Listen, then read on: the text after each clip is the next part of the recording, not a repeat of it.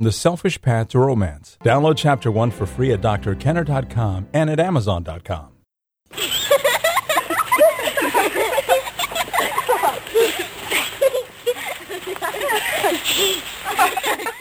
And when you think of having kids, that's what you think of. You think of those joyous moments where your kids are having a great time with one another, or you think of the times when they're serious and they're learning some new skill and their mind is completely absorbed in it. Or maybe they're acting and they just love the drama of acting. You know, they play dress up and you're just seeing their developing mind unfold before you. But it doesn't just unfold. Parents have tremendous influence on their kids. And my children went to what is called a Montessori school, and it's a method that approaches child rearing as really focusing on your children, not catering to them, but helping them develop their mind and their interests. And with me today is a Montessori teacher. She's been a Montessori teacher for 10 years. She has her master's in education, and she has taken all of her Montessori training and is now a parenting coach. And her name is Cornelia Lakich, and she has a website, www.guideyourchild.com, and her specialty is with preschoolers and toddlers, but all of us can learn from that. And Cornelia, you were a Montessori teacher, and now you have your own daughter. I do. Right? Yes, I do. And you offer 3 simple secrets, you call them, to managing kids that you basically learned from being a Montessori teacher. Can you talk about one of those? Sure. The first one is use advanced preparation. Now, I think most parents understand this principle of advanced preparation on a certain level, but not nearly as broadly as they could. For example, they might know that they need to explain how Candyland works before their 3-year-old can play it.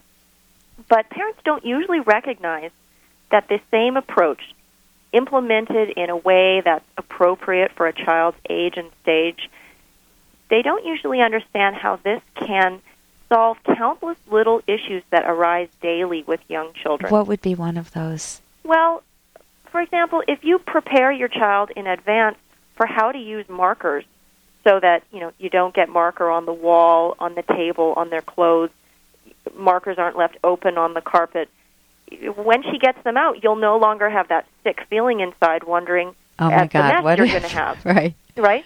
Instead, you prepare her in advance. You show her in a simple way. You set up basically an activity that limits and defines her what she can do with the markers. So this is how they're used, honey. The cap goes back on afterwards, and you demonstrate it, and you write on the whiteboard, not on the, or if it's paper, on the paper, not on the walls, just on the paper. And so you prepare her in advance. Exactly. And all the way through the cleanup. The cleanup becomes part of your child's activity. It's not for you to do later. You're not her servant. But you do it in a way that's appropriate for her age and her stage. So instead of, you clean the stuff up, you leave everything out, you're such a slob. Yeah, or fuming as you do it. Right. Oh, I always have to do this. I can't stand it. The toys are everywhere. Instead, I notice in the Montessori schools, the kids will play with an activity on their little rug. They each have their own independent rug, and then they put it away nicely before they go to the next activity. Now, that requires a teacher, or in your case, if you're using it as parenting, as a parenting skill, to prepare your child in advance that's how things are done in a very loving way, not in a, and this is how things are done way. Exactly. And it's also, what is also a part of that puzzle is having the home environment, the way the rooms are organized. Those have to be thought through in a certain way that's appropriate for young kids. So another one of your tips is nip problems in the bud. Yes. And talk a little bit about that, because that's what we're talking about. Well, nipping problems in the bud is definitely something of a learned skill. Hey, I got to interrupt this because we've got to pay some bills. 30 seconds, that's it. A very quick ad, and then Ellen will be back. Romance. Ugh, I wish guys knew more about what we want from a relationship. Boy, I wish I knew more about what I want. Where's that ad I saw? Here it is. The Selfish Path to Romance. A serious romance guidebook. Download Chapter 1 for free at selfishromance.com and buy it at amazon.com. The Selfish Path to Romance. That is interesting. Well, nipping problems in the bud is definitely something of a learned skill. Over time and by making mistakes, you can start to see negative patterns that develop with your child, but that started from the smallest, seemingly most inconsequential actions. And nipping problems in the bud is in a way like developing a sort of a third eye for these insidious beginnings. So I've had parents that have said, my kid always wants to sleep in my bed, and I can't get my daughter out of my bed. Mm-hmm. And that would be one where, how would you nip the problem in the bud? Well, you'd have before let's just say it's just starting. My daughter's got a cold. I think you had a situation like this. Yes, I did. And your daughter gets into bed with you, or you get into bed with her. Then she wants it every single night because it's so warm and cozy. How do you nip it in the bud? Yeah, it sure is. And you want to communicate. I think it's very important to communicate a loving response, not one that is abandonment or rejecting or right. rejection. But that you draw the line at certain things. Now, personally, I don't take my child into bed with me. I go into her bed. Yeah. That's a big difference, I think.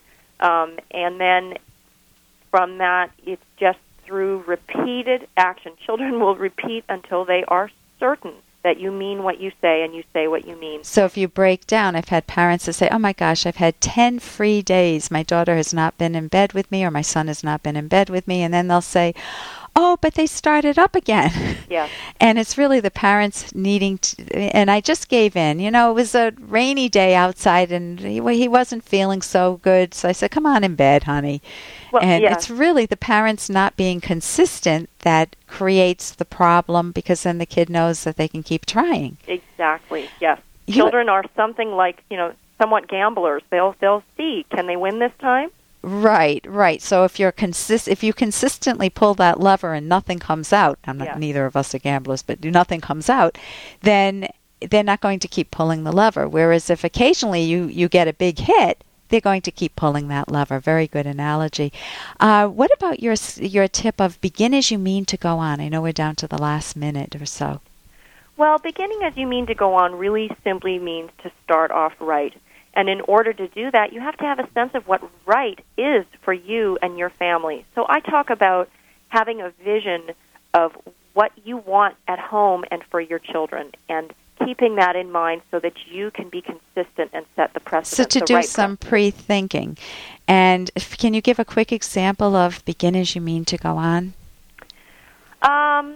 Well, I think that many parents excuse behavior of young children because of their age, and then they often end up endorsing or encouraging negative behaviors that at first seem fine. Oh, she's only one, it's okay, she'll grow out of it, she throws food, that's normal. And then But I think you have to have a long-term perspective. So you don't want her throwing food from the beginning. You don't want to giggle and laugh when she throws it across the floor or you want across to get the room. across that it's not okay to throw at the table, but you give her opportunities for experimenting with throwing things. Exactly. A ball or something. Times. Right. And with me is Cornelia Lakich, and you have a website, www.guideyourchild.com. You are a parenting coach. I welcome you to visit that website, guideyourchild.com, and thank you so much for joining us today, Cornelia. Thank you. For more Dr. Kenner podcast, go to drkenner.com and please listen to this ad. Here's an excerpt from The Selfish Path to Romance, the Serious Romance Guidebook by clinical psychologist Dr. Ellen Kenner and Dr. Edwin Locke. Some benefits of open communication on difficult topics, such as thoughts of flirting or cheating, are it diffuses the secretiveness and forbidden fruit aspect of the contemplated affair, which often decreases its appeal. You are no longer Romeo secretly meeting Juliet at the gym, trying to hide it from your wife. Your wife now knows. You are allowing yourself to face all the facts without evasion. You will be motivated to look at the situation with more scrutiny and deal with the wider consequences of the attraction, a possible divorce. You can make choices such as changing what gym you go to or what time you go so that you don't continue to tempt yourself.